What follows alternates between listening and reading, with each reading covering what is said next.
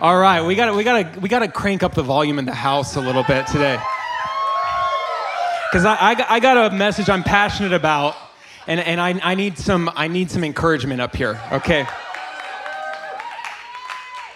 give a little hoop and a holler if you're from Kentucky.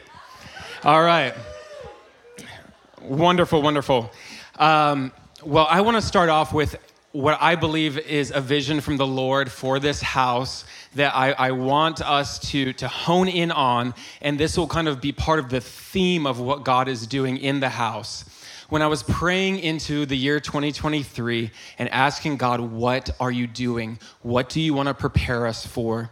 The vision that I saw, you guys are visual. We got filmmakers, we got actors, we got screenwriters. If you live in Los Angeles, it's just in the environment anyway, so tap right in with me, okay? So the vision that I saw from the Lord was that it was this scene of a field of harvest that was ready. Now, harvest, if you're not familiar, is a symbol of those that are ready to receive Jesus. The harvest is ready. Now, this was a scene where the sun had set, the day was ending. It was kind of that purple, pink color in the sky, and surrounding this enormous field as far as the eye could see were all of these enormous combines. Now, if you're not from the Midwest, that's okay. It's those big tractors that gather the grain. So all these combines that were enormous were gathered sporadically all around the field. But what I noticed was that they were old and that they were rusty and they were not in operation. And they were sitting there. They had been prepared, but somewhere along the way, they had stopped. And what I saw the Lord do, he started to touch each and every combine. And there started becoming a red, ferocious glow in the engines. And the combine started turning. And as it started moving with the fire of God through its engine, the old oil was burnt up. And the operation of the combine started charging. You could feel almost the vibrations of the combines ready to go.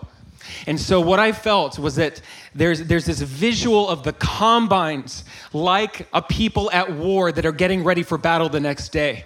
The combines were ready to collect the harvest and saying, I've prepared myself. Maybe along the journey I've grown tired, I've grown a little rusty. Maybe you feel like you have old oil, but the Lord is here to bring a fresh stirring by his presence in our hearts today. The areas that we've grown disappointed from not seeing the harvest, and maybe some of us have quit, this is the time that he is firing us up as a people, because here comes the harvest. The harvest is plentiful, the workers are few. Pray to the Lord of the harvest. He will send laborers into the harvest field. And I want the cry of our heart as a church to be, here we are, Lord, send us. Fill us with fresh oil. We need your fresh oil. We don't want to be clunky, religious, tired machines. We want to be firing and ready to go when you say go. And so let the Lord do that amongst the house today, and let that carry out into the theme of 2023. I am passionate about what God's doing in the house. I have too many notes, to be honest with you. I want to fly through them and you guys soak it all up, okay? We are kicking off a series called Living for a Greater Mission. The problem is that we all get stuck in our own issues. We get placed into boxes of small thinking. We lose track of our purpose and the part that we play in the bigger story. And so the why today, I want us to gain a greater understanding of both an individual and a corporate mission, to get our eyes off of ourself and our own purposes, though that's important. But what's more important is the global purpose of the church and what we have to do to play our part in that greater story. God is firing up our engines. He's bringing a fresh passion, a fresh purpose within each and every one of us and with us as an entire body. So I want us to buckle up. I want us to get ready to receive a lot today. Open up your soul, your spirit, your mind to receive all that God has for us this morning. I want you to get your Bibles out, your notebooks out, and let's dive in together. The portion of scripture that we're focusing on this morning marks the third main section in the book of Acts. Acts chapter 1 through 5 has a theme of the power of Christian community. Sarah actually spoke on that several weeks ago, the supernatural power of Christian community. And if you've been a part of the house, that's been a major theme within this house, that post-COVID, God has been nurturing a rich and powerful community. And so that is the theme of Acts 1 through 5. The Holy Spirit poured out and the saints gathering radically together. Then there's a movement in chapters 6 through 10 of the theme of the power of the pure gospel. And as we read about what happens and how they preach the good news of Jesus in all of its authority, not watering it down, but fully embracing it, and what the good news does to a company of people who actually live it out. It's the power of the pure gospel. And now here we are today in chapter 11, and there is a major shift that takes place from chapter 11 to the end of the book, and that is the theme of the power of living for a greater mission. Did you know that God absolutely loves when we choose to lay down our thing and follow his thing? How many of us know that when we're stuck in a mindset of just living for ourselves and living to please ourselves, life is going to be horribly empty and unfulfilling? But when we discover and we adopt a lifestyle of radically following Jesus and choosing to serve others, we find something that is way more fulfilling than we can put words into. And we discover that it's actually a message that is worth giving our entire lives for. It's a message that we're even worth giving our lives unto the death for. And isn't it interesting that Jesus doesn't say that he has the answer of what's worth living for? He tells us that he is what's giving everything for. He is our magnificent obsession. He is our prize. He is the goal. He is our purpose, our everything. It's Jesus himself. And so I'm really looking forward to all that we're going to unpack the next several weeks, but we're going to start looking at our mission as God's people, both as individuals and as a local church and the church worldwide. And I love it because when we focus in on the mission, it gives us a strengthened purpose, a deeper meaning to our lives, and a sharpened focus of where we should be spending ourselves. God is not interested in just getting a bunch of people together to have fun and to have a happy, clappy community. And of course, that's part of it. He loves a little happy, clappy. But that's just a part of it. The deeper purpose isn't just to have a good time together. It's actually incredibly liberating to realize that we are not here for ourselves. This following Jesus thing isn't about, I like the way that Jesus works for me. It really fits my active lifestyle. God is absolutely for you. He loves and cares for you more than we can even comprehend. But the truth of following Jesus at its core, the very thing that is so upside down, is not Jesus for me, it's me for Jesus. And that's a very different thing. You can make him your savior. Yes, I've got my ticket to heaven. I gave my yes to him. He's cleansed me from my sins. But the question is, have you made him your Lord? Me for Jesus. And the more that we get to know him, we can't help but want to give our everything to him.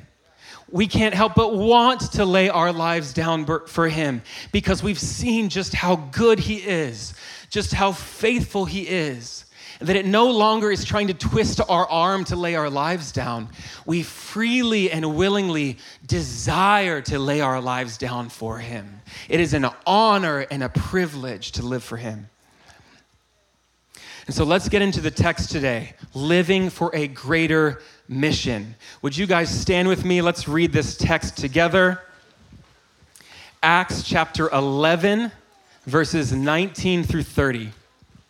We have 3 slides. This is the ESV if you're following along on your phones. Acts 11, 19 through 30. You guys ready? Now those who were scattered because of the persecution that arose over Stephen traveled as far as Phoenicia and Cyprus and Antioch, speaking the word to no one except Jews. But there were some of them, men of Cyprus and Cyrene, who on coming to Antioch spoke to the Hellenists, also preaching the Lord Jesus. And the hand of the Lord was with them, and a great number who believed turned to the Lord. The report of this came to the ears of the church in Jerusalem, and they sent Barnabas to Antioch. When he came and saw the grace of God, he was glad, and he exhorted them all to remain faithful to the Lord with steadfast purpose. For he was a good man, full of the Holy Spirit and of faith, and a great many people were added to the Lord. So Barnabas went to Tarsus to look for Saul, and when he had found him, he brought him to Antioch. For a whole year they met with the church and taught a great many people. And in Antioch the disciples were first called Christians. Now in these days prophets came down from Jerusalem to Antioch. And one of them, named Agabus, stood up and foretold by the Spirit that there would be a great famine over all the world. This took place in the days of Claudius. So the disciples determined, everyone according to his ability, to send relief to the brothers living in Judea. And they did so, sending it to the elders by the hand of Barnabas and Saul. Awesome. Go ahead and take a seat. You guys are getting good at this. I was going to say sing-along. It's a bit of a sing-along. Talk along, read along.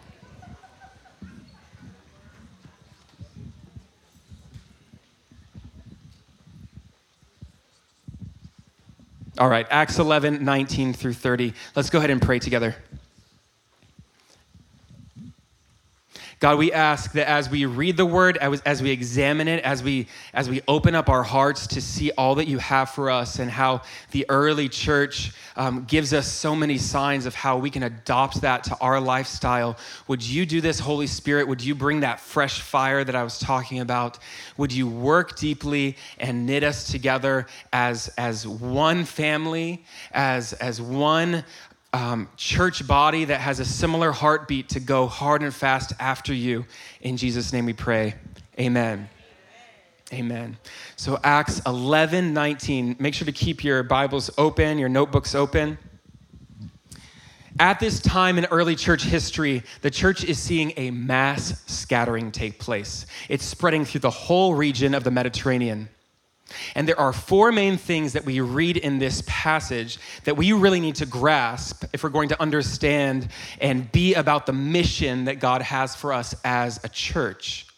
I believe these things are vital for every single church to adopt, but we're going to look about how we can put these into practice and see them as a part of our evergreen culture in a greater way. So let's explore these 4 markers of a church with a mission. And let's really get this nailed down tightly into our church environment. And so that's what I'm preaching on, markers of a church with mission. The first marker of a church with mission, number 1, they get the message right. This is verse 19 and 20. If we are a church with a good, encouraging, speaking, beautiful facility, really friendly staff, great community. The worship just is really beautiful and touching. We can have all of these great and good things going for us, but if the message isn't right, it doesn't matter about how right it feels. And so let's look a little bit further into this. Notice the message that is evident here in the early church. It says, All these believers of Jesus were scattered because of the persecution that arose over Stephen. I'm not going to go deep into this, but a couple chapters back in chapter 7, we read about Stephen, who was a faithful man of God and was actually stoned for his faith. And while he was being persecuted, his face shone with the glory of God. And there was an awe and a majesty that was present as he was being martyred for the name of Jesus. And so because of this persecution that was taking place, there was a scattering of the believers throughout the land. You might be asking, why were they scattering? Wouldn't it have been more holy to just stay put in your home, maybe have some 24-hour prayer meetings locked away? I know they're after us, but let's just lock away and we're going to give our yes for Jesus no matter what. Aren't you supposed to stand up for Jesus even to the death? Well, if you're caught, you are. If you're caught, you say, yes, I believe in Jesus. But isn't it cowardly to run? You know, Jesus actually addresses this in Matthew 10:23. He says, if they persecute you in one town, flee to the next. And we read of Paul escaping from a building by believers, lowering him in a big basket so that he can escape. We see people getting out of prison and fleeing. And even in the chaos of persecution, God chose to use what the enemy meant for evil to turn it for good. And he scattered his followers throughout the land because these were living messengers of the good news. The wildfire was starting throughout the land. The message of Jesus and the kingdom of God. And this is all part of the greater story of the gospel in motion to the ends of the earth. Take a look at some of the locations that they fled to that we read about here. Phoenicia, that's modern day Lebanon. Cyprus, that's an island about 50 miles from Turkey. And the text also mentions Antioch. Now, Antioch was a major metropolitan center at the time. It was the third largest city in the Roman Empire. They had over 500,000 people, which was a lot at the time. They had their own theater. They had a palace. They even had their own Olympic Games. And this is actually where the author of Acts, who is Luke, came from. That's his hometown. And that's the place that he came to faith in Jesus. So why are we highlighting this trendy city? What's the point of it? Well, if you have the message of life and you're about to bring it to this thriving metropolis, what's your game plan? You know, you maybe only have lived in Jerusalem as a believer, been around a bunch of Jews, but now you're going to this foreign land of Antioch. How are you going to change your message to appeal to these people? You're going to a totally foreign, godless, pagan, pluralistic culture. How are you going to share the good news to people there? Are they going to start off with some soft-hearted, heartfelt approach? A little pep talk for the peoples? Hey guys, I'm Tommy. I know you haven't seen me before. I hail from Jerusalem, and I just wanted to take a moment to share my heart with you. And I'm going to make sure to smile a lot. And make sure this isn't too hard for you to hear. I'm just gonna give you a little dessert of the gospel this morning. A little good news to brighten your day. How are they gonna unpack this thing? Well, they're gonna go there full of the Holy Spirit, filled with boldness to proclaim the truth of the gospel unashamed. They're gonna preach the word. Why can they be so confident of this? I mean, if it offends people, what if it gets worse? They're trying to preach the message, but if they just go too strong, too fast, maybe people will be like, okay, this isn't for me. Anyone can relate to that? And so the text says that they went out speaking the word. They were preaching the message. Hey, everyone, you probably think that this is the way that you were taught. You were taught this way and that way, but let me tell you the true way. I think we can get so nervous when we're gonna offend people and turn them off to the gospel about how we present it. But the truth is that people are hungry for truth. They're hungry for God's word. They want a message to live by. They want something solid and unchanging to cling to that actually guides them. And what we see in the text is that they had to get the message right. There are a few main reasons that people are actually starving for God's word. Why are we so hungry for God's word? Number one, because it's soul food. It's not chicken and dumplings like you might think. That's a different kind of soul food. God's word is food for your soul. Scripture says his word is milk. If you know me, I'm a dairy boy. I love a good glass of milk.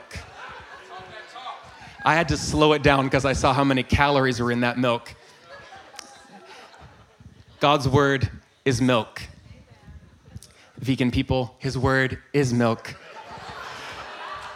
This is also for your vegans. Scripture is called meat.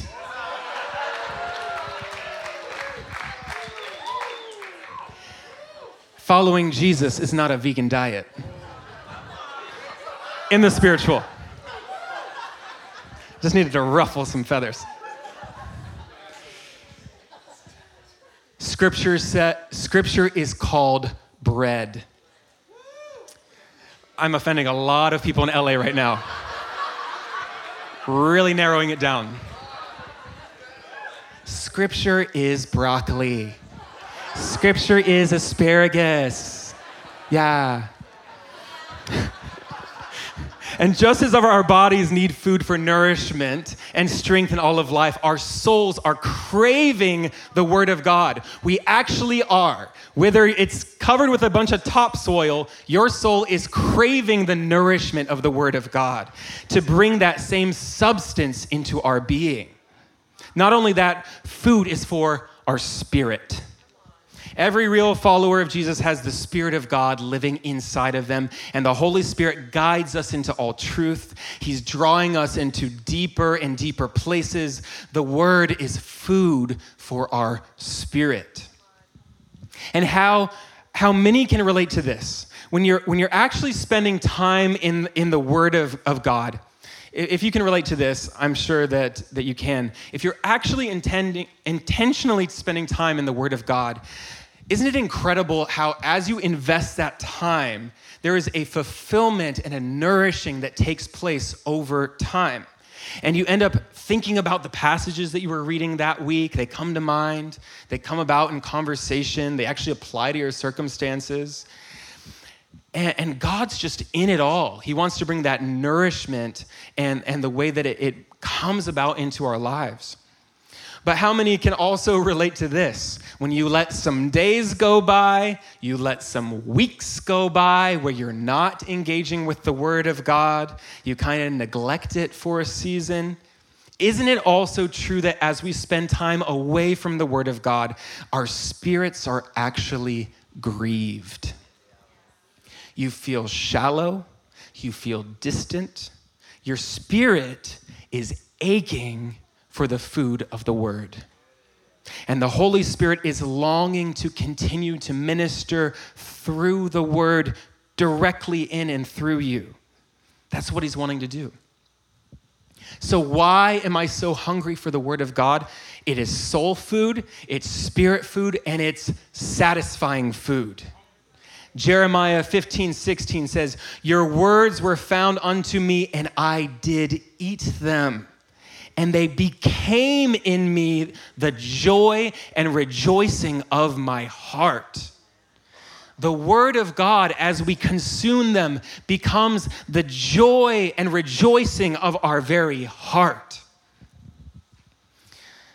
So the first marker of a church with a mission, get the message right. One of the things that has been so frustrating to me the last several years is being inundated with people's opinions, mostly through media. Raise your hand if you're a little tired of hearing of everyone's opinions. You turn on social media and it's another voice that's just blabbing away about their opinions. And I, for one, was exhausted by it. I had to unplug in certain ways. For a little season, I didn't even want to read other books or hear other opinions. I was just like, just give me the straight word of God, because it's all so noisy. But even as preachers, we are not actually supposed to go on and on with our own opinions. I'm tired of hearing the opinions of people in ministry, honestly. And I'm hungry to actually engage with the truth of God's word. The same goes for counselors and therapists. Are we tired of hearing the opinions of men and ready to cling to the truth of God's word? Well, that's exactly what the apostles were doing in Antioch. Are we going to flow with the world? Or are we actually going to engage with his word and let the Holy Spirit sow truth into our lives and into our families? We have to get the message right. And notice the end of verse 19. It says, they were speaking the word to no one except Jews. Why were they still speaking to all of these Jews when there were so many Gentiles in the region and so many Gentiles being saved? Well, if you remember the stories about Philip and the Ethiopian eunuch, how he got saved and was baptized, how Peter ministered to Cornelius, who was a Gentile, and his entire family was saved, his whole household. And this whole thing was very weird to them with this sheet and this animal thing that Peter was talking about. God was calling all things clean. This was all very new to them. And so back in Jerusalem, they're hearing these things. They're like, that's kind of weird. Oh, this Ethiopian guy got saved? Huh. That's kind of interesting. Wait, a whole household of Gentiles now? I mean, I know it's mostly about us Jews, but occasionally there will be some minor exceptions. And that's what they were believing at the time. So when they were ministering, they went to the people that they knew. They were still kind of getting the whole picture, this take the gospel to everyone kind of thing. But it was confusing for them. That is, until Antioch. In Antioch, they're in a full-blown revival of Gentile believers coming to Christ. And they're going into full church planting mode. The whole thing was changing as masses of Gentiles were coming to faith. And it was the testimony of Jesus that was igniting hearts. Notice what the text says. Let's put it up here, verse 20. But there were some of them, men of Cyprus and Cyrene, who, on coming to Antioch, spoke to the Hellenists and also preaching the Lord Jesus. And the hand of the Lord was with them. And a great number who believed turned to the Lord. Not only were there Jews ministering to about 65,000 Jews who lived there, but there were now believers coming from other regions to the city of Antioch. They were coming from Cyprus and Cyrene. Cyrene is modern-day Libya on the north coast of Africa. And they were speaking this message to the Hellenists. The Hellenists are the Greeks. And what is the message that they are speaking? Well, the emphasis is in verse 20. They were preaching the Lord Jesus Christ. If we're going to get the whole message right, we have to see a pairing between these two elements, the Word of God and the testimony of Jesus Christ. That's what we're all about. That's everything. That's what the book of Revelation is unpacking. It's this Word of God and the testimony of Jesus Christ. And so the first marker of a church with a mission is, number one, get the message right. And number two, get a no quitting kind of mindset. Get a no quitting mindset. As disciples of Christ, there is a certain mindset that we have to have. And the early church possessed this mindset. And I want to talk about that in this section. Let's now read verse 21. The hand of the Lord was with them, and a great number who believed turned to the Lord. Notice that there isn't in the text saying, wow, the worship in Antioch was really groundbreaking. It was really special, that worship in Antioch. Really moved me. Oh, that preaching was excellent. I loved those preachers' illustrations. They really applied to my life. And wow, the children's programs. top notch. They had a slide. Can you believe that? They had a slide in their children's ministry. A slide. The marking factor was that the hand of the Lord was with them. In other words, this was not just our doing. We gave it our best. We preached our hearts out. We worshiped wholeheartedly. But ultimately, God was moving. And he always gets the credit. And the result of his presence being made manifest was that a great number of people turned to him. Notice there's always a turning that takes place. It's not, oh, this is a great spiritual tool for my tool belt. I love what they're preaching. It's so encouraging. I've used it here and there, and this is really nice. No, this is a completely different direction that we're talking about. I was going one way. I thought I knew I was going the right way, but wow, God really changed everything, and now I'm going in a completely new direction. So now we are seeing something remarkable take place in Antioch. This is a shaping for all of church history. They're not just presenting the gospel in a way that a Jewish person would give the gospel from one Jewish person to another by sharing prophecies, by showing that Jesus is the Messiah that's come, revealed in the Old Testament. And as beautiful as it is, this audience in Antioch knew nothing about the Old Testament. So they just went for it when they were preaching, straight to the cross. Hey, you're a sinner. You have absolutely no hope without Jesus Christ. He's the Son of God, and he died for you. If you embrace him by faith and make him Lord of your life, you can be forgiven for all of eternity.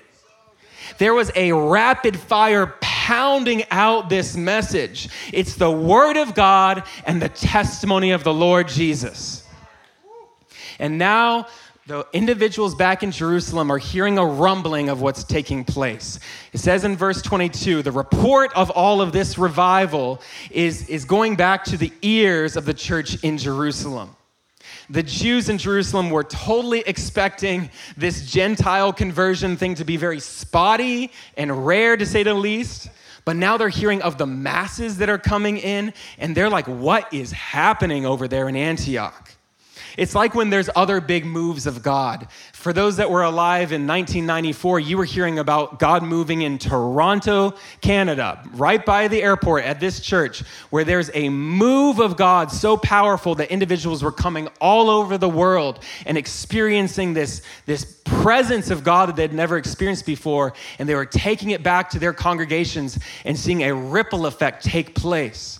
Or you hear about Brownsville, or you hear about God moving at the International House of Prayer when I was around there in 2008, 9, 10, around there. This outpouring where you're like, I have got to be there. I've been hearing this rumbling of what God's doing, and I'm so hungry to engage and see that.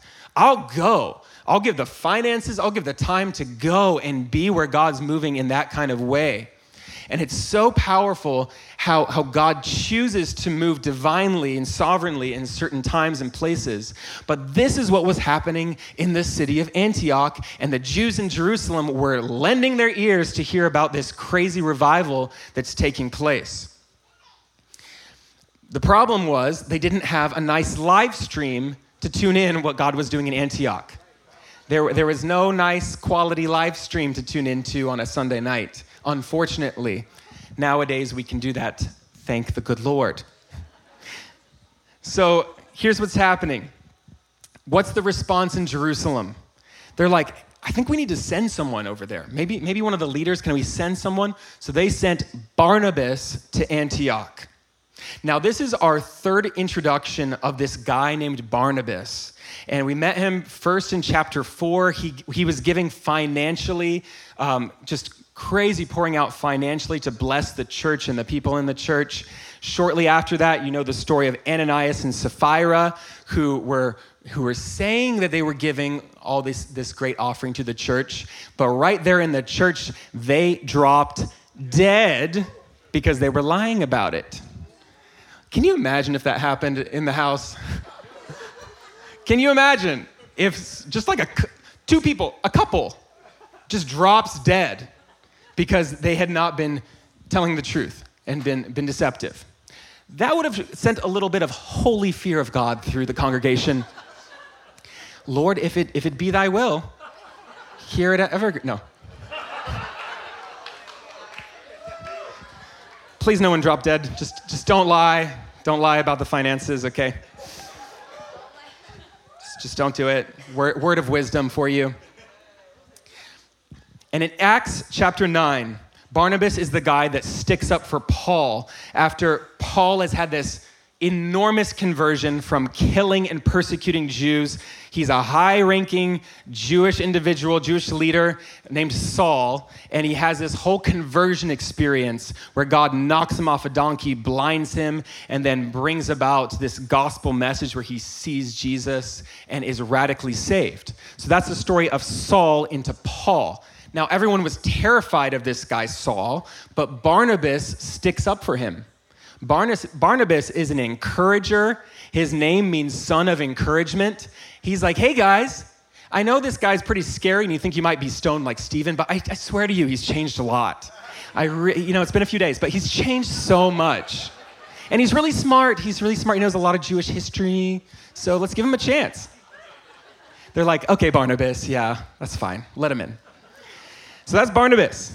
And that's not actually his real name. His real name is Joseph. But because he's such an encourager, they gave him this nickname, which means son of encouragement. Isn't that cool? What if we started renaming each other? You're like, oh, your name's Jin? Let's work with, what's a new name for Jin?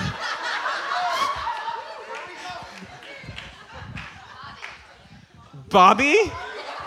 Bobby. Robert, what does Robert mean? What does it mean, the meaning of the name? Power! There it is. So there's the new nickname. From Jin to Bobby, we knight you, good sir. That's kind of like Barnabas. Bobby. All right.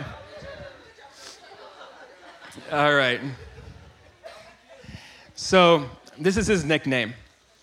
Barnabas, son of encouragement. He's a life-giving encourager. Have you ever just been around one of those people that like every time you're with them, it's like you're like, I didn't know I had 6 cylinders. I thought I had 4, and they're just charging me up with encouragement. Woo! I was tired when I came in the door, and I'm full of life and encouragement. That was Barnabas. Life-giving encourager. And his nickname stuck. So that's who he is. And in verse 23, it says that he came to Antioch and saw the grace of God. The hand of God, once again, is being given credit for what's happening in this place. So Barnabas, what do you think about all that you're observing here in Antioch? Yeah, the same grace of God is being poured out, and it's incredible. And it says that he rejoiced. He was glad, and he exhorted them. Exhorted, okay, he's got a message for them. Barnabas traveling to this new city, hasn't mingled with them before. What kind of sermon do you think Barnabas is going to choose to preach on?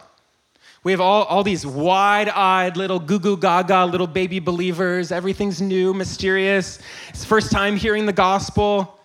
What's the topic that you think Barnabas is going to teach on? Here's his selection. He exhorted them to all remain faithful to the Lord with steadfast purpose. Remain faithful to the Lord. Have you ever noticed how many times this charge of remaining faithful is throughout Scripture? Just a couple chapters later, there's Paul who's urging the people, speaking them to continue in the grace of God. We see in 1 John 2 that if what you heard from the beginning continues in you, you will continue in the Son and the Father. The entire book of Hebrews, it says, don't stop now. The way that you live in great faith, keep it continuing. Jesus in John chapter 8, if you continue in my word, you are my true disciples.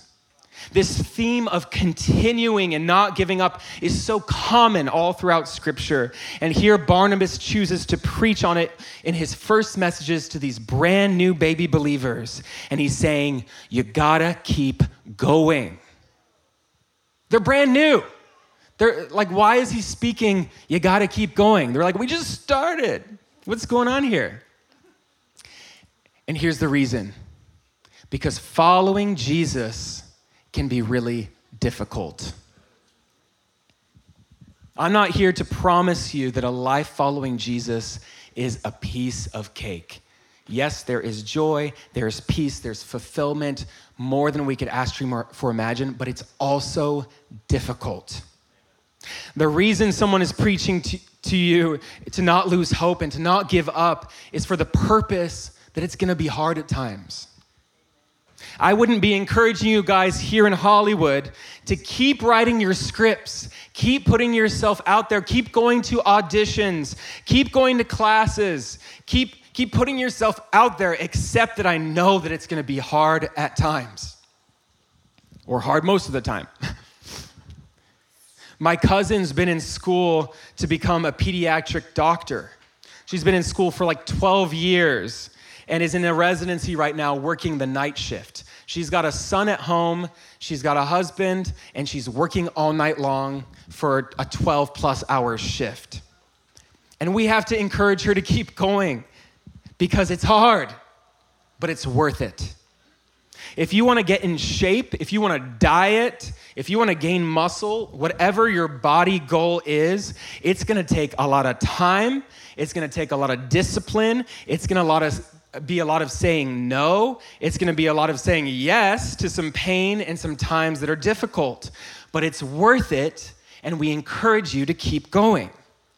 So why is Barnabas encouraging these new saints to keep going? Thank you. Scripture is also like water. I'll hold on it. Thank you, Evan. Do I sound a little parched? A little dry. All right. Keep going, even if you're parched. So why is Barnabas encouraging these new saints to keep going? Why is this a message for every believer? Because following Jesus can be really difficult. It's not easy to keep our faith alive and active for an entire lifetime. It's going to be hard. It's not easy choosing obedience day after day, giving your life for others. It takes work. We need encouragement from one another day by day. And that leads us to our response as believers. And our response is, I'm not gonna quit. Can you guys say that? I'm not gonna, one more time. I'm not going to quit. What are some times in our faith that we feel like quitting? Here's a few areas that I struggle with, where I feel like quitting sometimes. I bet you guys can definitely feel that at times. I want to quit when? I want to quit sometimes when I cannot fix people who are stubborn in their own ways and opinions. Have you ever seen that video meme of that sheep that is stuck in a 2-foot wide ditch that goes long ways, and the sheep had jumped into this ditch, and its arms and legs, or all legs, I suppose, get stuck.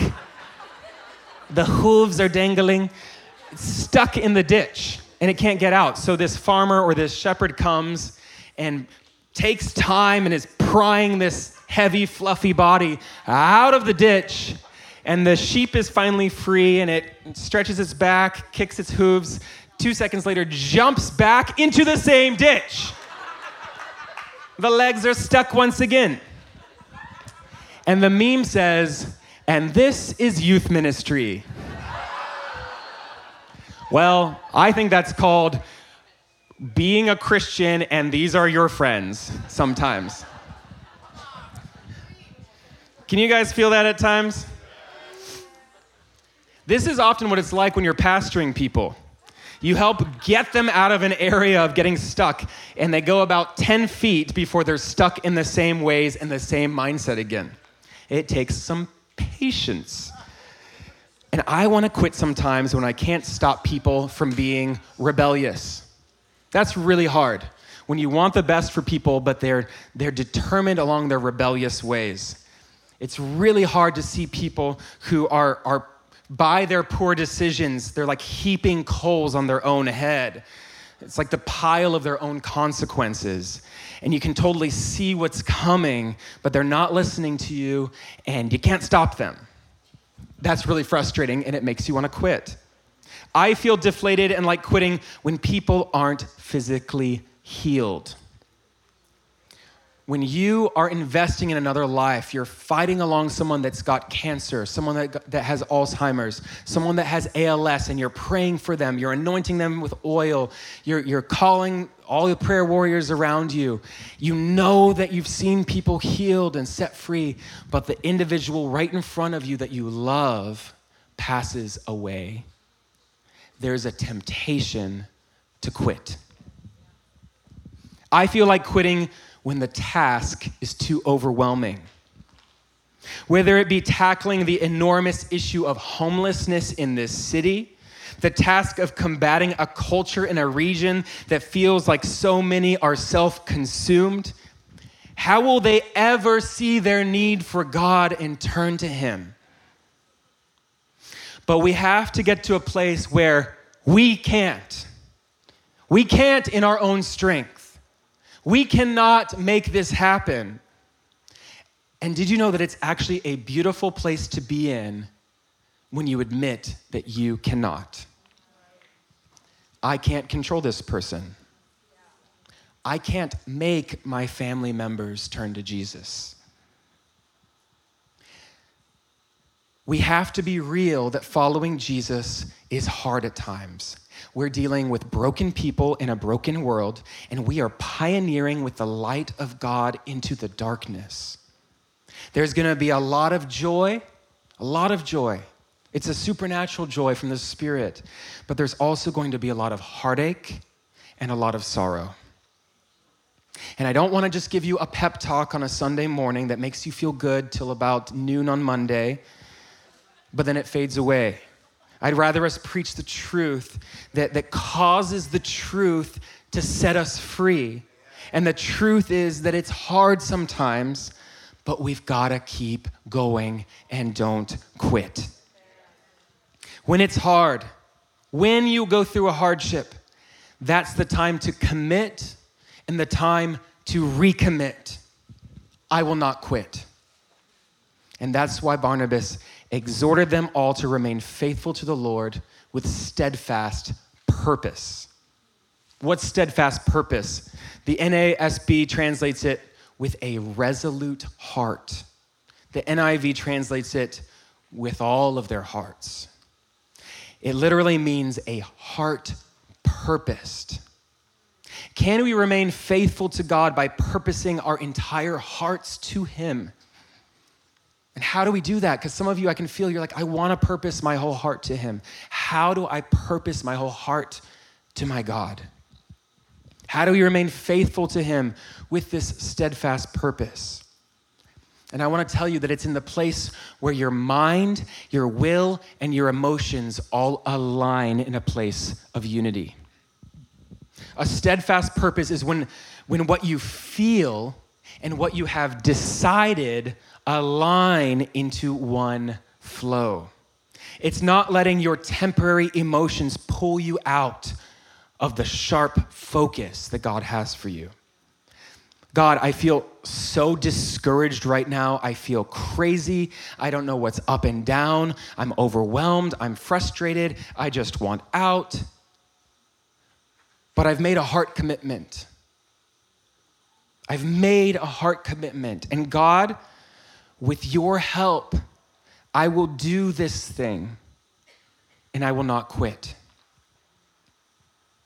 We've got to get this as believers. Now is the time to not back down or give up. We will not quit on our marriages when the season is empty and the feelings are gone and it's tough. We will not quit on our commitments of purity and holiness. We will not quit on what God's called us to in our workplace and in our ministry. We will not quit on the commitments that we have made. Even though the emotions are so powerful and they feel that it's reality, they're gonna make you wanna quit. But we've gotta let our emotions bow to the leadership of our spirits and let our spirits be led by the Holy Spirit. Somebody say, I will not quit. Once again, I will not quit. Okay, there's a couple other points here in this portion of Scripture I want to highlight before we're done. The markers of a church with a mission. Number 1, get the message right. Number 2, no quitting mindset. And number 3, get the mandate right. A mandate is when an authority gives a command. It's an official authorization to complete an order of business. And Jesus has given each and every one of you a mandate. He says in Matthew 28, go into all the world. Okay, I'm gonna go out. And here's the kicker. Make disciples. Go into all the world and make disciples. It's actually very clear. Did you know that that's the mandate of every church and every person, including ours? Make disciples. That's our job. Now, in a church setting, there's a lot of powerful and beautiful things, but everything that we are doing should be pointing people to becoming better disciples of Jesus. And so if we have a course that's on inner healing and dealing with childhood wounds, that's great. But that's getting you out of the defense and into the offense so that you can be a better disciple of Jesus Christ and make disciples. The main thing here is making disciples. That is our mission. Win people for Jesus. Bring them more deeply into relationship with him. That's what we're giving our everything for. And this was such a huge deal for the early church too. Look at what Barnabas does when he sees the need for the maturing of these disciples. Let's put it on the screen. Verse 24, for he was a good man, full of the Holy Spirit and of faith, and a great many people were added to the Lord. So Barnabas went to Tarsus to look for Saul. So Barnabas rocks up to Antioch.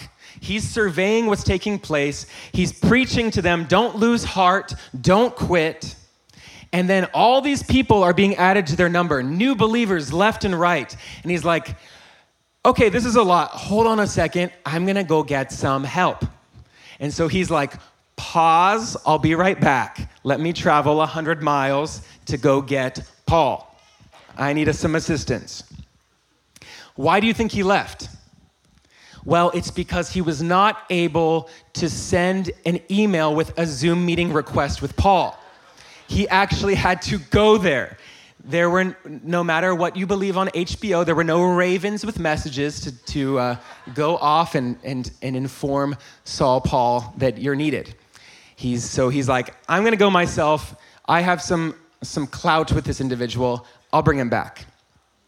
So verse 25 tells us he went to Tarsus to look for Saul. Hey, have you seen Saul? Have you seen Paul?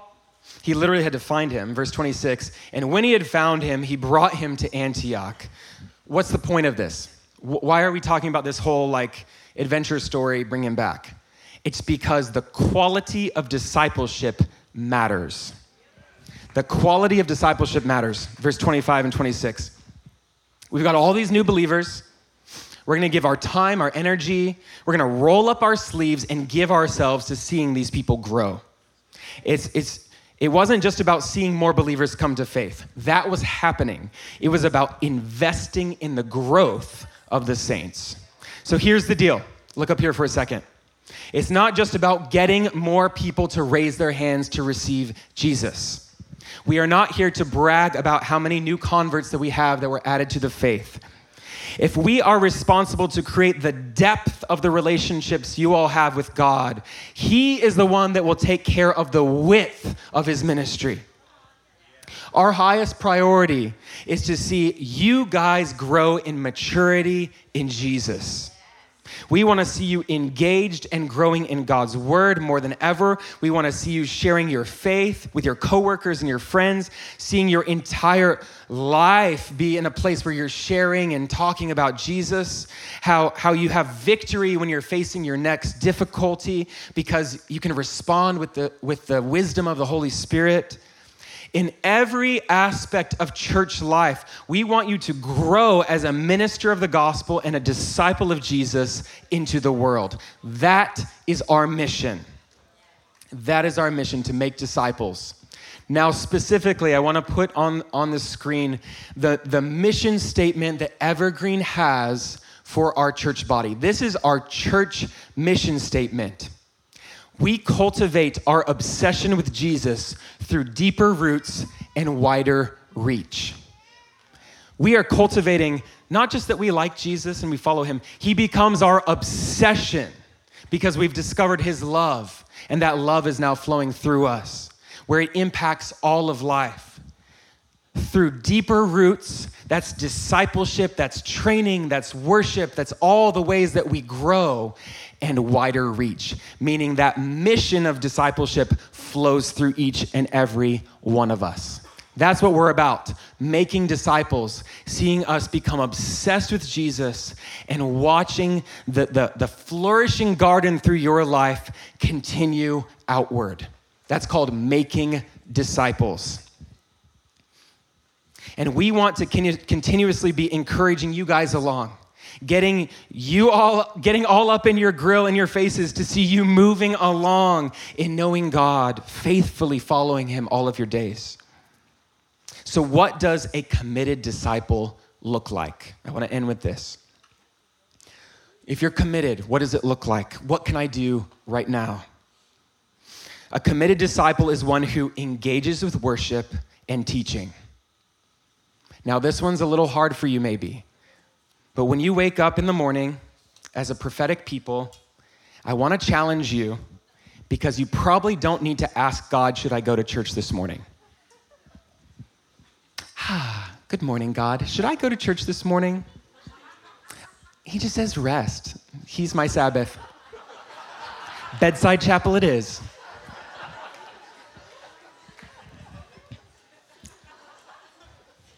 That means that we don't have to get up and think, will I go to church this week?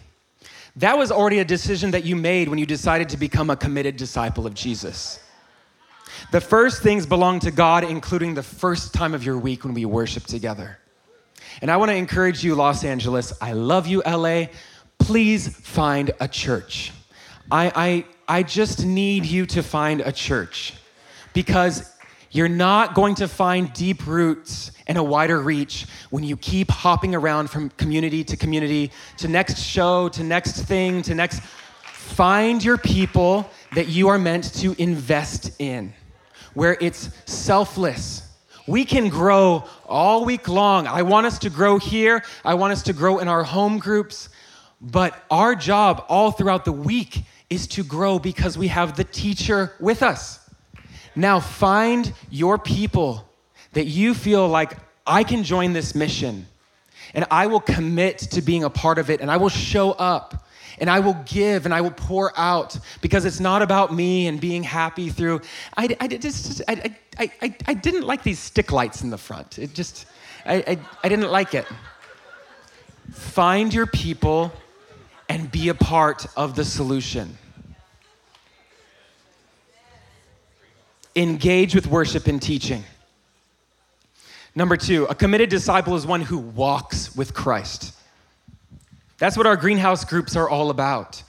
Getting into rich relationship with others. We can sharpen each other. We can stir each other, challenge each other, ask good questions. How's your personal time with God going? Have you cracked open that new Bible? Are those pages still crispy, or they're getting a little worn out because you're using them? Do you have anyone that you're pouring into? That's what these small groups are all about. Supportive relationships that help you walk with Jesus. Number 3, a committed disciple works for Christ. Some of you are like, ooh, I don't want to work for Christ. Ooh, work. I got to go to work tomorrow. Why is he talking about work? Because a committed disciple works for Christ. If you're committing yourself to follow the Lord, it's not just about attending. Now I need that water. Attending small groups. It's not just about attending Sunday morning. How are you contributing? What are you doing? Who are you intentionally discipling? Turn to your neighbor, this will be awkward, and ask them, what are you doing? Yeah, it's kind of awkward because some of you are not doing very much. What are you doing? We have to get out of a consumer culture and start becoming disciples. And disciples actually roll up their sleeves and work for the kingdom. Do you think Paul was just in his cush Sabbath life? He was like, no, I'll go and I'll be shipwrecked and I'll live over here and I'll do some tent making if necessary. Whatever it takes, I will work and give my life for the kingdom of God. And number 4, quality discipleship takes time. It takes time. Isn't it true that everything that's worthwhile takes time? I'm going a little long today. It takes time to get this message into you. It's taken time. But it's worthwhile. If you're heeding my words, it's worthwhile. If you're building a house, would you rather have an expert come in and take 9 months to build a beautiful home, or do you want HGTV to come when you go to work and you get home at 5 o'clock and a whole house is built? I'd propose to you that you want the 9 months, because everything at the HGTV house is probably stapled and tucked away and hidden, and when the next atmospheric river comes to California, your house is going to be down on the ground. It takes time. It takes time to build something quality and strong. A marriage takes time and investment. You want incredible kids? You gotta take time with your kids. Sit down with them, invest with them. The same goes for your relationship with Jesus. It's gonna take time. I think one of the motivators for us, when we're looking 100 years from now, do you think you're gonna stand before the Lord and you say, God, yes, I met my sales goals in 2023. Aren't you proud of me, God? Aren't you proud of me? Oh, I influenced so many people, God. Aren't you proud of me? No, you're going to be discussing your family members that came with you. How many of your coworkers were you able to share your faith with? Did you give your time to grow in maturity to look more and more like Jesus? Billy Graham, who, gosh, what a champion of the faith. He was filling stadiums around the world. And the time right before his death, I believe the week before his death, someone interviewed him and said, Billy, if you could change anything about your life or your ministry, do anything differently, what would you do? He didn't say like, oh, I wish I had done double the stadium tour. You know, oh, I wish I had gone more and focused on more souls in the Northeast. He could have said a number of things and we've been like, oh yeah, that's good. But what he said, not more salvations, not more stadiums, not more books. He sat in his rocking chair and said, I wish that I had spent more time in prayer and in the Word. More time with God. Quality discipleship takes time. And I want to encourage you that it doesn't have to take 80 years. There's incredible examples of men and women who have been on the hyper speed program for the Lord. I remember, have you guys heard of Todd White before? Raise your hand if you're Todd White. He's an incredible evangelist, teacher. He has a school of ministry now in Texas. The first time I heard him, he was only a believer for 5 years. And he had a wealth of wisdom and information and his own life experiences that he could share. My sister-in-law's brother-in-law, that sounds far away, but we're close, this guy Daniel, he was the one in our family that we thought was the furthest of knowing Jesus. He didn't believe in God, he was raised Jewish. God met him in a power encounter. He heard the voice of the Lord when he was hiking one day, and there was this supernatural moment, and he heard this voice that says, what you're talking about, what you're praying about is true. Come back here in 40 days. He didn't know it. 40 days to that day was Easter Sunday. The Lord radically moved in his heart. This guy that cheated his way through high school, never read a book in his life, was reading the Bible cover to cover, just an insatiable hunger. Now this man, within 9, I think it was maybe even 8 years, he is now a pastor of a church in New Mexico. He is on Randy Clark's ministry team traveling to Brazil. He's part of Global Awakening, and a man that is set on fire that the Lord has done deep work in. It doesn't have to take 80 years. God can send you on a fast track of discipleship as we follow him. And that can happen in your life. We all need to raise the standard and go higher. There's no limit. But here's the crossover. Are you ready for what the crossover is? This is the biggest shift. There's a pastor named James McDonald, a little controversial, but I love his teaching on this. And he says, it's not just about you. That's the crossover. It's about you influencing others, winning and discipling and growing up others. That's the pinnacle of discipleship, when I get to impact and influence the lives of others. And that is the mandate. And here's the last thing, method. We got to get the method right. I could talk forever about this. I'm not going to. There are two main things from the last section here that I emphasize. It says, for a whole year, they met with the church and they taught. That's what we're doing right now.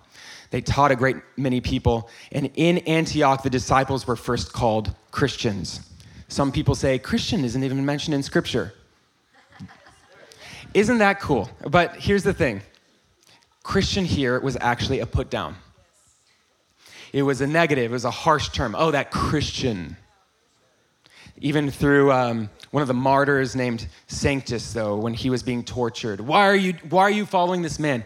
He says, I'm a Christian. I'm a Christian. It would have been almost like this play on, like, your insults are not insulting me. I am a Christian. Verse 27, now in these days, prophets came down from Jerusalem to Antioch. They traveled 300 miles to check it out. Verse 28, one of them named Agabus stood up and foretold by the Spirit there would be a great famine over all the world. This took place in the days of Claudius. This was the Roman world. And can we be a church that is like this, where we are tuning in to what God's doing? Do you realize that before the famine even came, they collected and sent an offering to help the people? Before the famine even came. That's a lot of faith. And they chose to gather the funds and sent it out. He said, we've got these fellow believers over here. God showed us that this famine's coming. Let's be radical and send it to them even before it comes. And not only that, this is absolutely stunning, because the Gentile believers were now financially blessing the Jewish believers in Judea. And this was a sign that the Gentile believers would be a blessing, not a weight or burden for the Jewish people. And something that happens in our lives when we discover that our money really isn't our money. When we discover that what I have doesn't belong to me, it belongs to God. There's a lot of freedom that comes through that. Are we living with a radical surrender? Is it a place where the paycheck comes in and right off the bat you're like, here it is, God, here's my act of worship? Where it's just an immediate response. It's not mine, it's yours. Here it is. Here's my tithe. And then we give the offering on top of it. Yes, of course, let me bless these people. They're in need. I have some extra money. Let me bless them. This was the radical movement of the early church. It mentions it time and time again. I, for one, get shy talking about finances sometimes because Lord knows in charismatic and church culture that there's abuses of it. But I cannot deny the word of God where it talks about the power of the worship of giving our tithes and our offerings to fuel the kingdom of God. we have to listen to the Spirit and give financially. All right, look up here. We have not really lived until you live for something bigger than yourself, bigger than pleasing yourself. There's more, and there's something bigger. There's something bigger than my needs, than my wants, where I'm at, how I'm doing. What does Jesus say about that? He says, he who loses his life for my sake will find it. And he says, I have come that they may have life more abundantly. And that's what followers of Jesus do. And together, we're going to be those that grab a hold of this greater mission, that mandate, that commission to become those kind of disciples and to make those kind of disciples. And so I'm looking forward to these weeks ahead where God is going to add fuel to the fire in your life and into our lives together and gain a fresh vision and stirring of this greater mission. Will you guys go ahead and stand with me?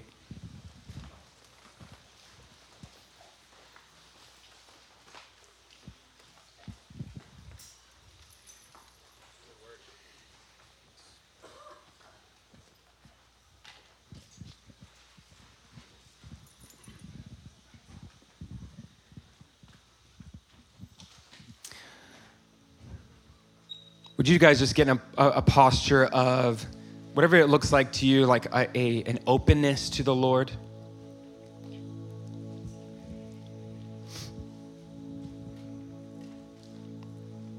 God, I'm hungry, I'm desperate to be a church body that isn't just interested in doing church. Look how many people they have. Look how many great activities they have, great courses, great options. We want the hand of God to be here. We need your hand here. We long for your presence. You are the Spirit that grows us, disciples us, moves us and shakes us and stirs us, focuses us, sharpens us. Do that in our lives, God. That we wouldn't be pulled around by our emotions or the train of thought and the opinions of others, the opinions of man, that we would be sharply focused on what it means to be a listening disciple of Jesus. So I thank you, God, that you're stirring that up within our body and you're showing us how to actually walk that out most successfully. And we ask for that supernatural hyperspeed growth in every single individual here today. If they want it, if they're hungry, they can have it. There's no ceiling. There's no ceiling over your life. And I thank you for the marking of this fresh start of the year, that there's a new commissioning to our lives. A new commissioning where we say, here am I, God, send me. Here am I, God, send me. Some of you need to hear that for your own city here. Here am I, send me. Oh, Los Angeles? Oh, you want me to actually invest here?